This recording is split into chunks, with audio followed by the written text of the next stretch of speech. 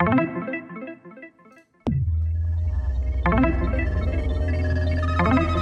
got the code. It's going to launch. It's a Unix system. I know this. It's how the files of the whole park. It tells you everything. Sir, uploading the virus. Eagle 1, the package is being delivered. Hello out there in cyberspace. Stories of the death of religion in America are overblown. If you're in the right part of the country, there are vibrant Christian communities developing apps, working in Christian startups, and spreading their faith on Instagram and YouTube. There's a whole community and culture just outside of the mainstream using tech in all sorts of wild and interesting ways. With us today to explore the weird world of evangelical tech is Karina Laughlin. She is a professor of media studies at Loyola Marymount University and the author of the excellent book, Redeem All, How Digital Life is Changing Evangelical Culture. The author of the book, Redeem All, How Digital Life is Changing Evangelical Culture. I'm Matthew Galt, and this is Cyber. Thank you so much for joining us. I'm thrilled to be here. Thanks for having me. Absolutely. So I'd love to get basic stuff out of the way first. So can you define, for those who may not know, there's a bunch of different sects and types of Christians. What do we mean when we say evangelical? Well, evangelicals are conservative, Protestant Christians.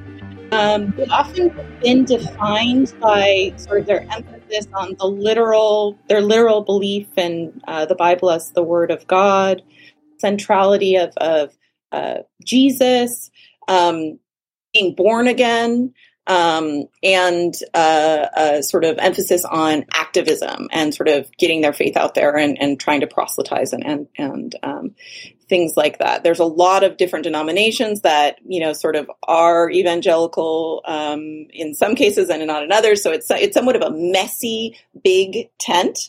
But in general, conservative Christian Protestants is what we're talking about when we talk about evangelicals. Yeah, I think it's the kind of the stereotypical, maybe if you've lived in the South or the Southwest, it's kind of the stereotypical idea of a Christian, I think. Yeah, and there's a lot of media representations of evangelicals. I think in some ways they sometimes get like a bad rap or in the media as being, particularly sort of churchy, Jesus-y or something like that. But yes, mega churches tend to be evangelicals, and they also have a really robust media footprint and kind of culture, right? Contemporary Christian music, bumper stickers, billboards. It's evangelicalism is everywhere in American culture, and they're also very tech savvy, right? Which is kind Absolutely. of what your book's about. Right. Yeah. I mean, relative, especially to other religious traditions, evangelicals, even historically, have been early adopters of especially consumer media technologies. And they've kind of created a parallel popular culture in a lot of cases, all the way going back to, for example, radio, the first mass medium in the United States, we could argue. They were, creating evangelical radio shows, television, of course, famously or infamously. We had televangelists and televangelism becoming really popular, and even though it suffered a lot of scandals, remains really popular for a certain subset of people. So it's no surprise that they've also been early adopters of technology and created their own, apps and technological products to serve churches and to serve an evangelical audience. Just a small anecdote about like what this can look like in the real world. I'm from Dallas, where there are a lot of mega churches, and there's a lot of political power behind like the evangelical churches there. It was not uncommon. It happened to me a couple times where it's like you happen to see a coffee shop that's an independent place. You're like, oh, that's not Starbucks. I'll go check that out. You go in and you take your order. You're sitting down, you're reading a book or what have you. And then 10, 15 minutes later, somebody comes up and starts proselytizing to you, and maybe tries to get you to sign up for an app.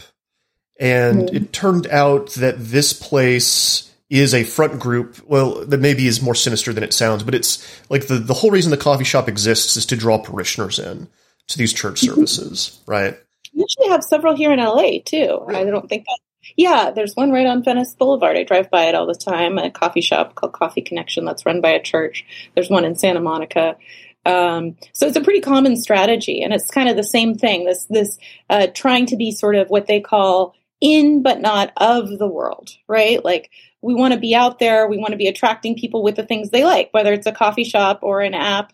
But we can't be of the world, meaning we can't be taken in by sort of the darker side of popular culture, what they would consider the darker side. All right, so walk me through Christian startup culture. Like, what does it look like? What does it mean to develop an app for evangelicals?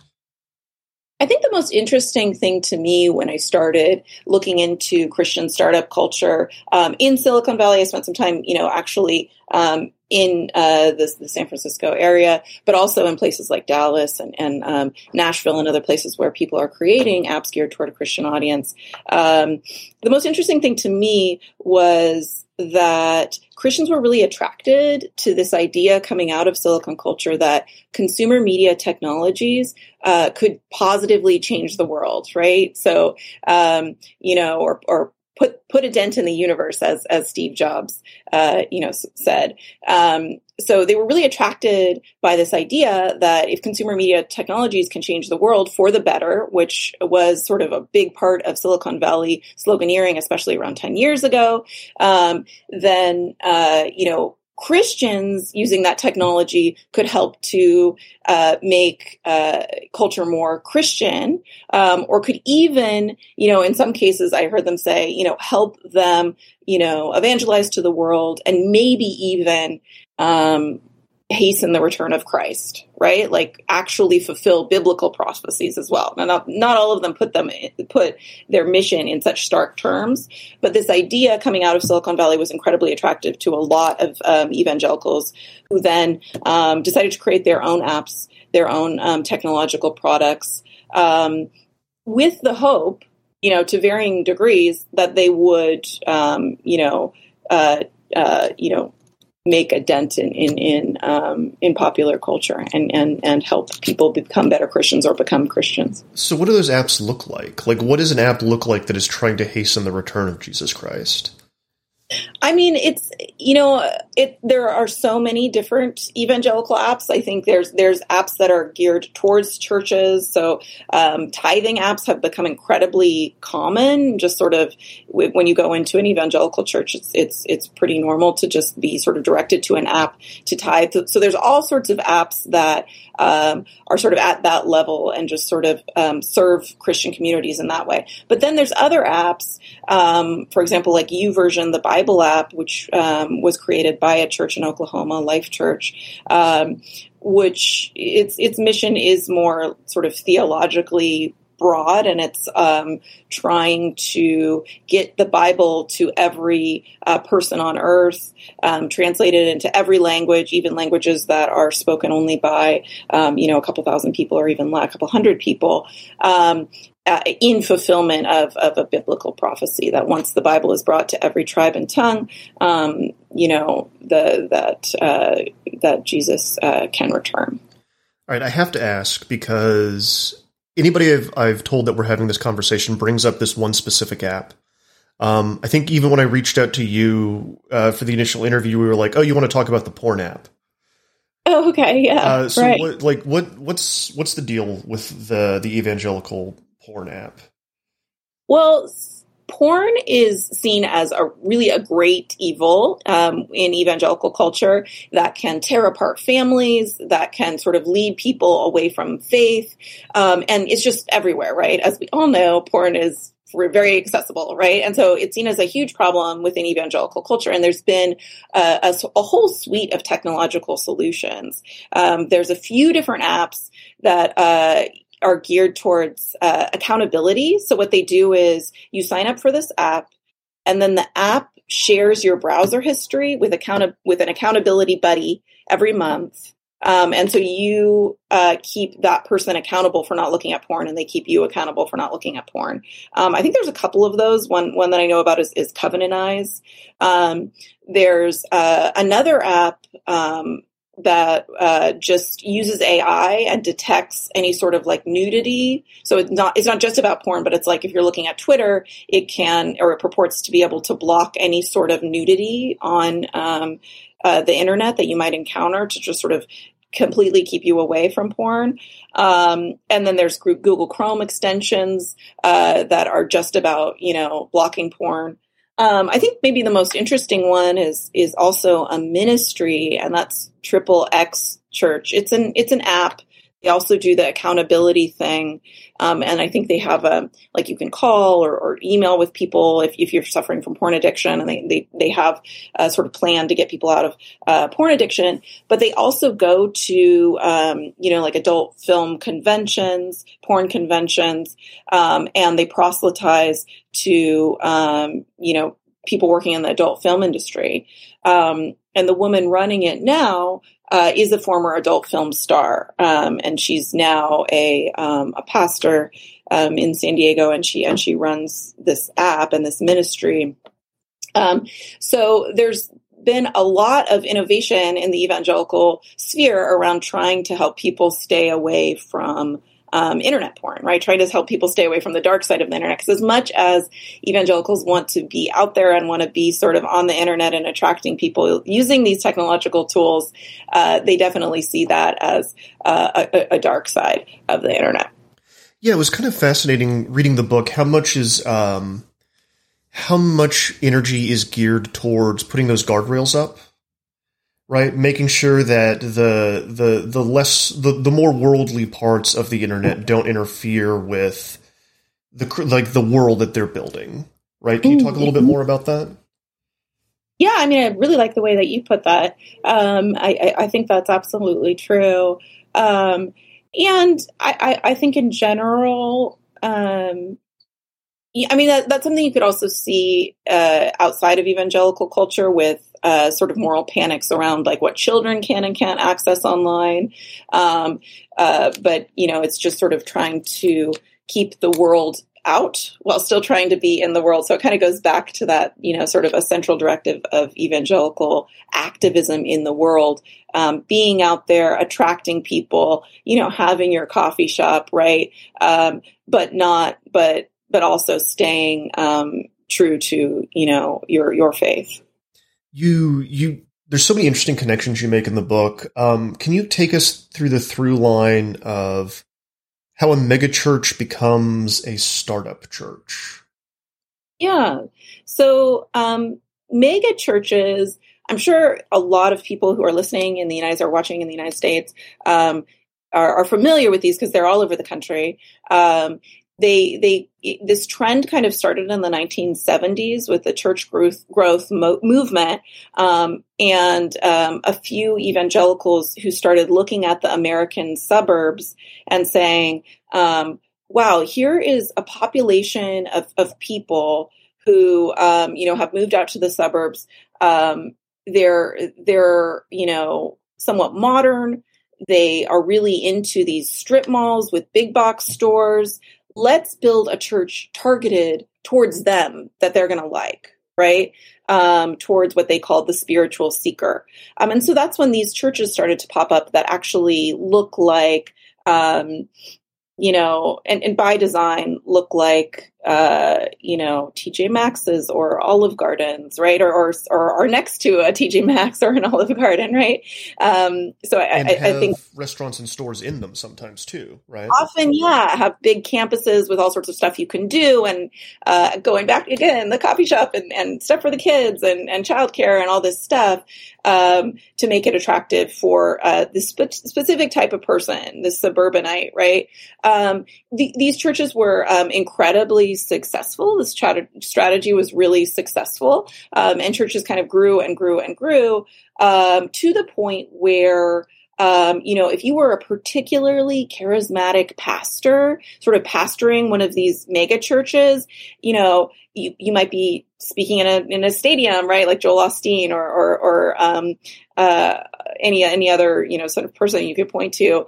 And so media kind of became necessary, right? And these mega churches kind of became multi-site. So one church would have like 4 different sites, and they did it in different ways, where either the pastor would be simulcast into a different, smaller church where people could kind of go, almost like an overflow church that then became its own church, or there would be like a sort of a church brand. And the logic of branding, the logic of marketing coming directly from the corporate world influences what these churches look like, how they think about themselves. They're directly taking cues from, Target, from In-N-Out, from Costco, from these places where they see, Americans going and enjoying and, sort of participating in, right? And so with the sort of advent of the startup and startup culture and another sort of really popular cultural form emerging, came this idea of the church maybe functioning more like a startup as well. And I went to Life Church, which is probably the most technologically advanced church. Is it Life Church or Life.Church? I think it's Life Church. They used to be lifechurch.tv, okay, and then they changed it. It's a good question. I think they're just sort of, you don't say the dot. I don't think I've ever heard it, but I might be wrong about that. I just think maybe it's just my internet poisoned brain because in the book it's written Life.Church, so I always said it in my head as I was reading Life.Church. I think it just evokes this startup culture, basically. But yeah, please, there's a pretty large portion of the book devoted to kind of like Life Church as a case study, and I'm very interested to hear you talk about it. Well, I think what you're saying is it's no accident, right? It's supposed to be kind of like a digital church in the real world. In some ways, right? So, Life Church was a mega church. It's a really successful church. It's also a multi-site church, but at their main site, in Edmond, Oklahoma, they actually have, they run YouVersion, which is a really mega popular, it's kind of the killer app in evangelicalism. It's been downloaded 500 million times all around the world. It's used across sort of evangelical influencer and media culture. It's just really popular. And they started it right there at the church. They spent $20 million. It was reported by the New York Times that they spent $20 million in just 2013 alone, attracting people from all over the country, developers, engineers, right? People who were working at startups, to come to their church in Oklahoma, and create technology. They've created not only YouVersion, they also have, Open, which is, where they create resources for churches. They created a church online platform that I was told by, and they give this stuff away all freely, right? I was told by some people, and I can't verify this, that for-profit or even not-for-profit other church online platforms went out of business because of the popularity of Life Church's church online platform. And when you go there, they have futurists, they have, engineers. It looks really very similar to, just secular tech startups that you would find in Silicon Valley. All right, we're going to pause there for a break so I can create an ad break for the podcast version of the show. If you're watching on Twitch, we will be starting right back up immediately. If you're listening to the show on afterwards as a podcast, please listen to these lovely ads.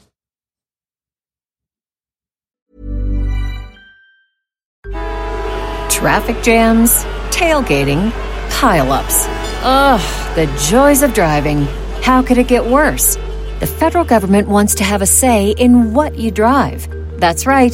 The Biden administration's EPA is pushing mandates that would ban 2 out of every 3 vehicles on the road today. Don't let Washington become your backseat driver. Protect the freedom of driving your way. Visit EnergyCitizens.org. Paid for by the American Petroleum Institute. All right, that's enough silence for me to properly put it in after when I'm editing this later. Thank you for sticking around, Twitch stream. Here's a good question from the chat. Emily, I see that question. I'm going to put a pin in it though, because I do want to kind of dovetail off of what you were just talking about. And you mentioned this at the top, but there is this compatibility between evangelical culture and like what I would call Silicon Valley ideology. Can you talk about that a little bit more? They kind of work very well together, right? Yeah, I mean, I think so. And I think, as I kind of alluded to before, the ideal, that sort of like ideal figure of the social entrepreneur, it used to be that you couldn't just make an app. It had to be doing something good, or if it was making a lot of money here, then it should be giving like an equal amount of money to people in Africa, or, it had to be doing something good, right? And that was a big part of Silicon Valley culture, this sense, and that was internalized and self-reflexive, that any consumer media technology had to be saving the world or doing something good, positive, right? I think a lot of that veil has been lifted over the past few years, and it's now okay to just be just a for-profit machine, right? But that idea was, is really appealing to evangelicals, right? And there's a venture capital firm called Praxis that I talk a little bit about in the book, and they fund businesses based on this idea of what they call redemptive entrepreneurship. And I really saw this theme coming across in my conversations and my ethnographic work with evangelical tech founders, this idea that, any entrepreneurship should also have, the goal of redeeming something, right? Whether it's, for example, helping people stay away from internet porn, or whether it's just, we're going to run a business with Christian values, and people are going to see that and be influenced by the way we're running a business. So sort of running the gamut from like, we're actually going to redeem the world in this sort of theological way, to we're just going to bring Christian values into the tech world, and thereby, just by our presence, make things better. But that was sort of a goal that undergirded a lot of these projects that in what people called, and what I called in my book, the faith tech sector. Question from chat. So how did COVID-19 affect all of this? Well, COVID-19 forced those churches that were maybe wary of all these technological tools to adopt them, right? People had to go online, and churches had to go online. There's even mainline churches, right? When we think of evangelicals, we think of them as being much more technologically savvy, whereas mainline churches might be a little bit more hesitant in general. There's a Lutheran church that I live nearby, and they started hosting online services, right? So I think all the work that evangelicals had done, from 2006, which when there was Life Church started the first online church, to 2020, when churches were forced to go online, all the work and all the infrastructure that evangelicals had laid down during that time, all of a sudden became incredibly useful, just like in, education and teaching, like all these sort of, like how Zoom became super popular all of a sudden, or the other apps. The same thing happened in evangelical culture. And, they already had all these tools ready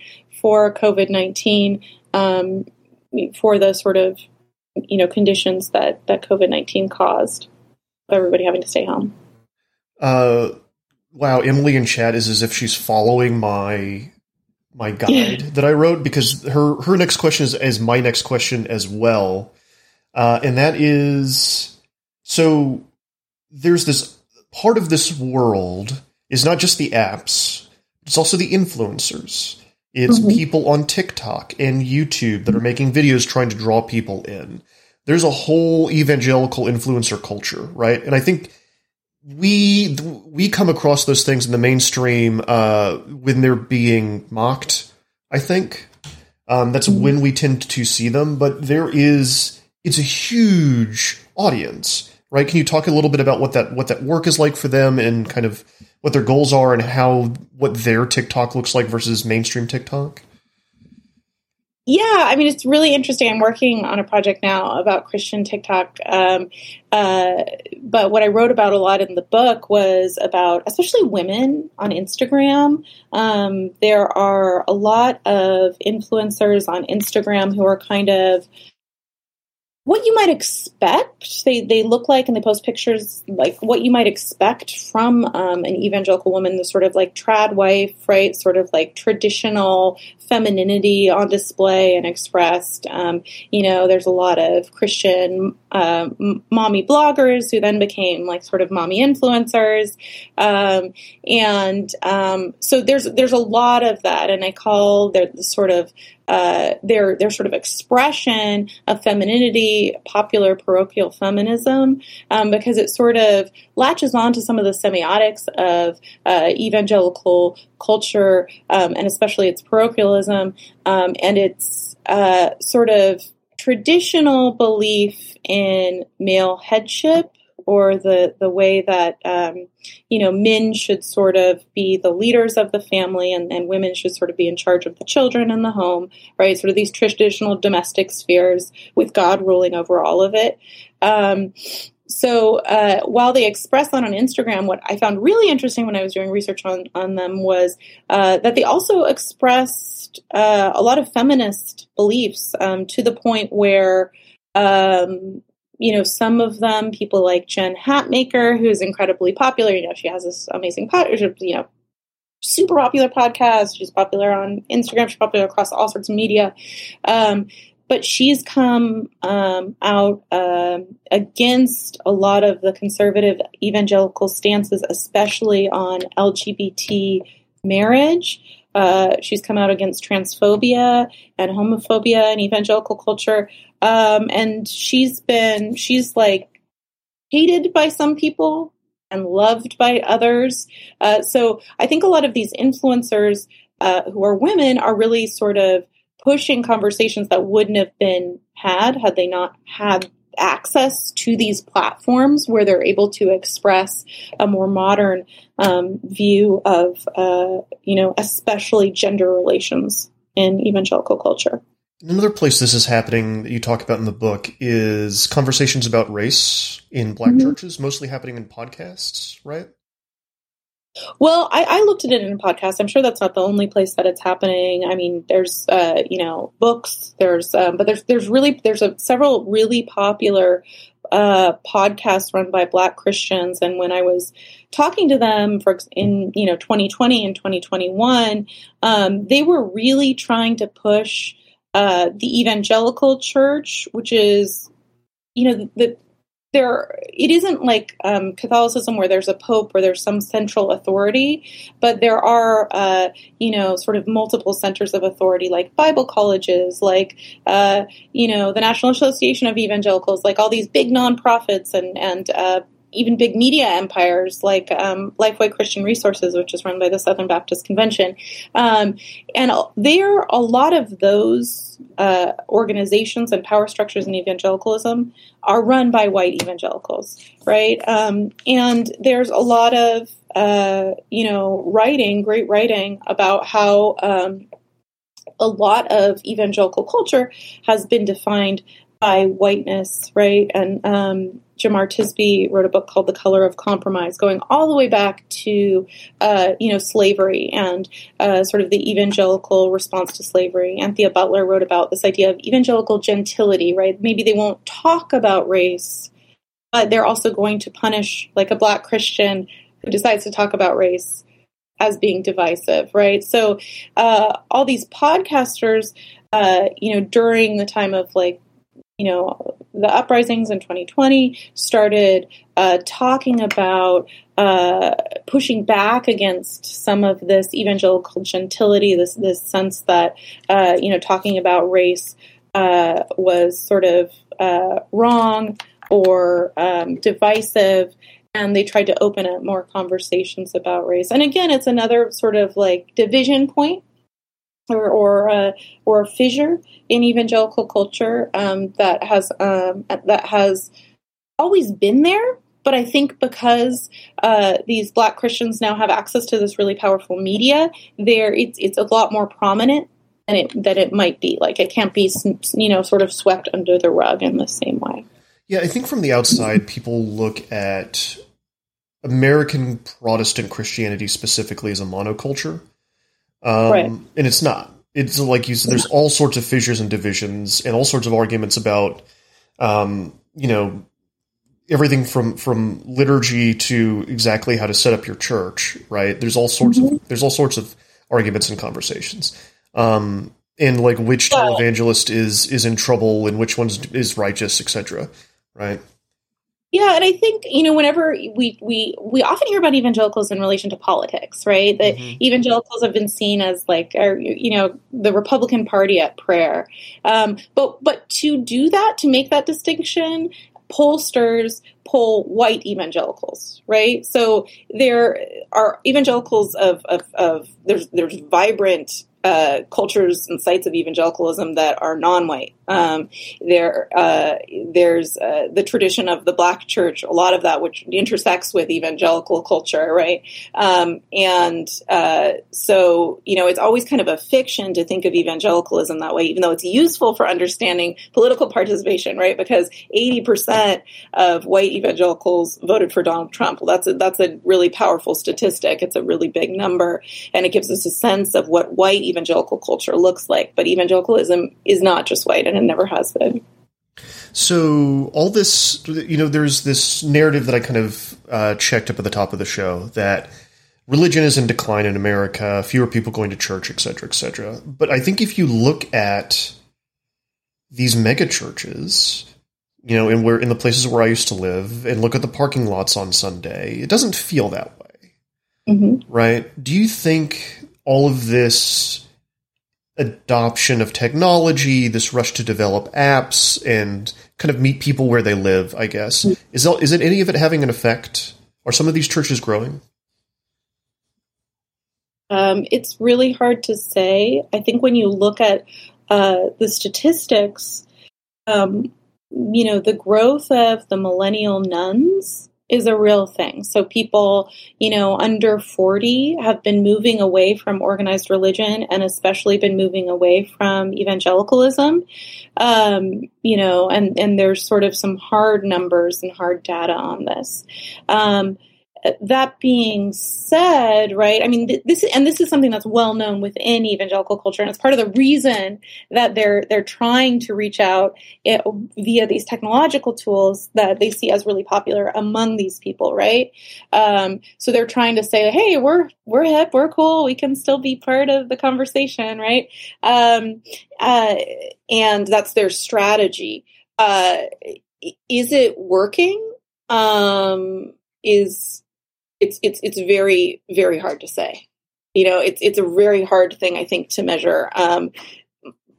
My belief is that it isn't working in the way that they wanted it to work, right?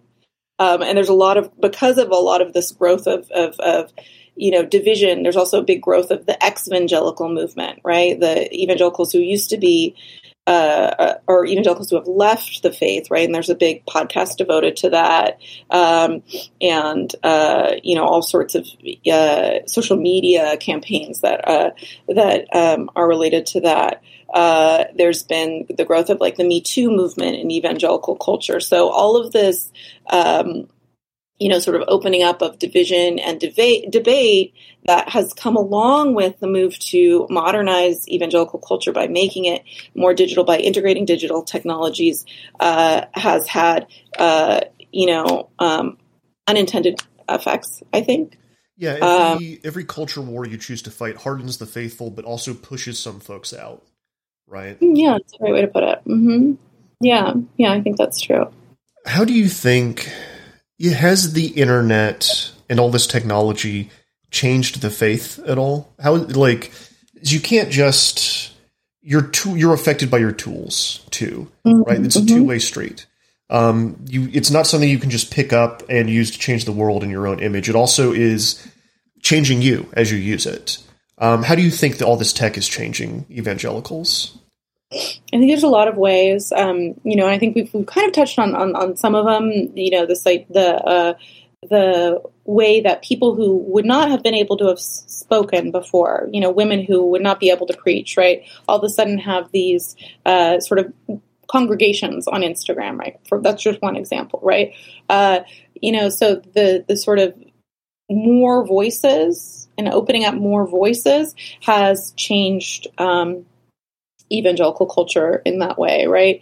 I also think there's looking at it a different way, like a different understanding of scope, right? So an understanding of reach and potentially global scope that a church like Life Church has, right? They have an online church that attracts people from all over the world. So that changes the kind of messages that they put out there, right? If you're speaking not to a local community, but to what you see or what you imagine to be a global community, you have a different understanding of your own mission. And so I think that the tools allow for that sort of change in the evangelical imagination, which has been influential, I think, in terms of how evangelicals have kind of moved forward. All right. So to close this out, can you tell us a little bit more about your book? What else is in there that we haven't touched on? Where can people find it? This is it. I have one right here. Beautiful. It's kind of got a glare on it. Redeem All: How Evangelical Life is Changing or How Digital Life is Changing Evangelical Culture. I should know the title. And it's from the University of California Press. I think you can get it anywhere. I don't know. I've never tried to get it because they just sent them to me. I think if you Google it, you can get it. I've got a good question from I was playing the outro music, but I'm going to stop it because I just got a good question from chat. Okay, cool. I'd like to see how this would affect communities in rural America. What did you kind of see looking at that? Because it is very, like, suburban megachurch is very different from rural churches. Did you look at that at all? Did you have any experience with that? I would say my experience with that was somewhat minimal. Most of the churches that I spent time in and talked to had pretty large congregations. I know there's a lot of rural churches that have lost members and don't have the resources of some of these churches. Life Church, I would say, that infrastructure that they've created is pretty vast, and they give all this stuff away for free, so it can be used all over, all across by anyone running a church.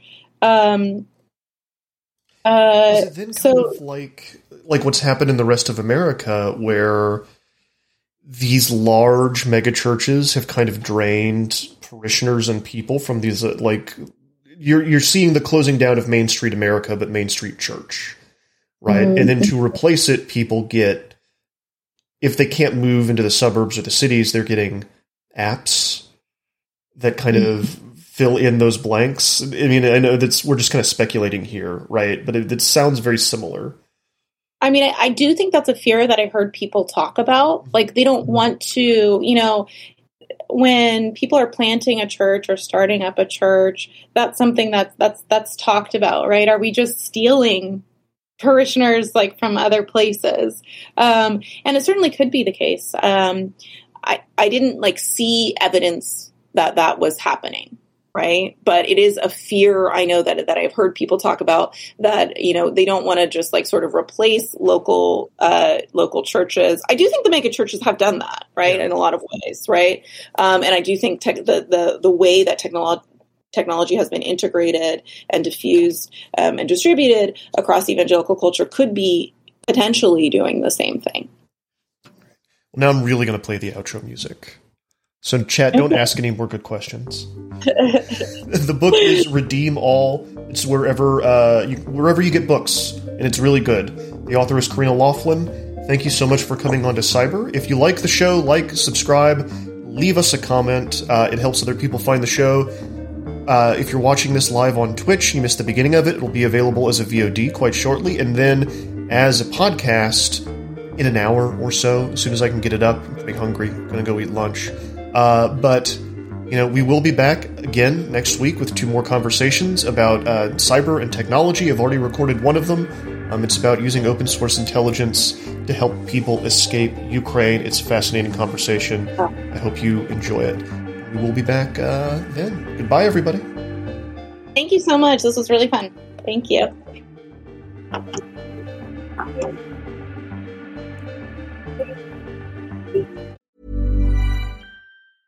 Small details are big surfaces. Tight corners are odd shapes. Flat, rounded, textured, or tall. Whatever your next project, there's a spray paint pattern that's just right. Because Rust-Oleum's new Custom Spray 5-in-1 gives you control with 5 different spray patterns. So you can tackle nooks, crannies, edges, and curves without worrying about drips, runs, uneven coverage, or anything else. Custom Spray 5-in-1. Only from Rust-Oleum.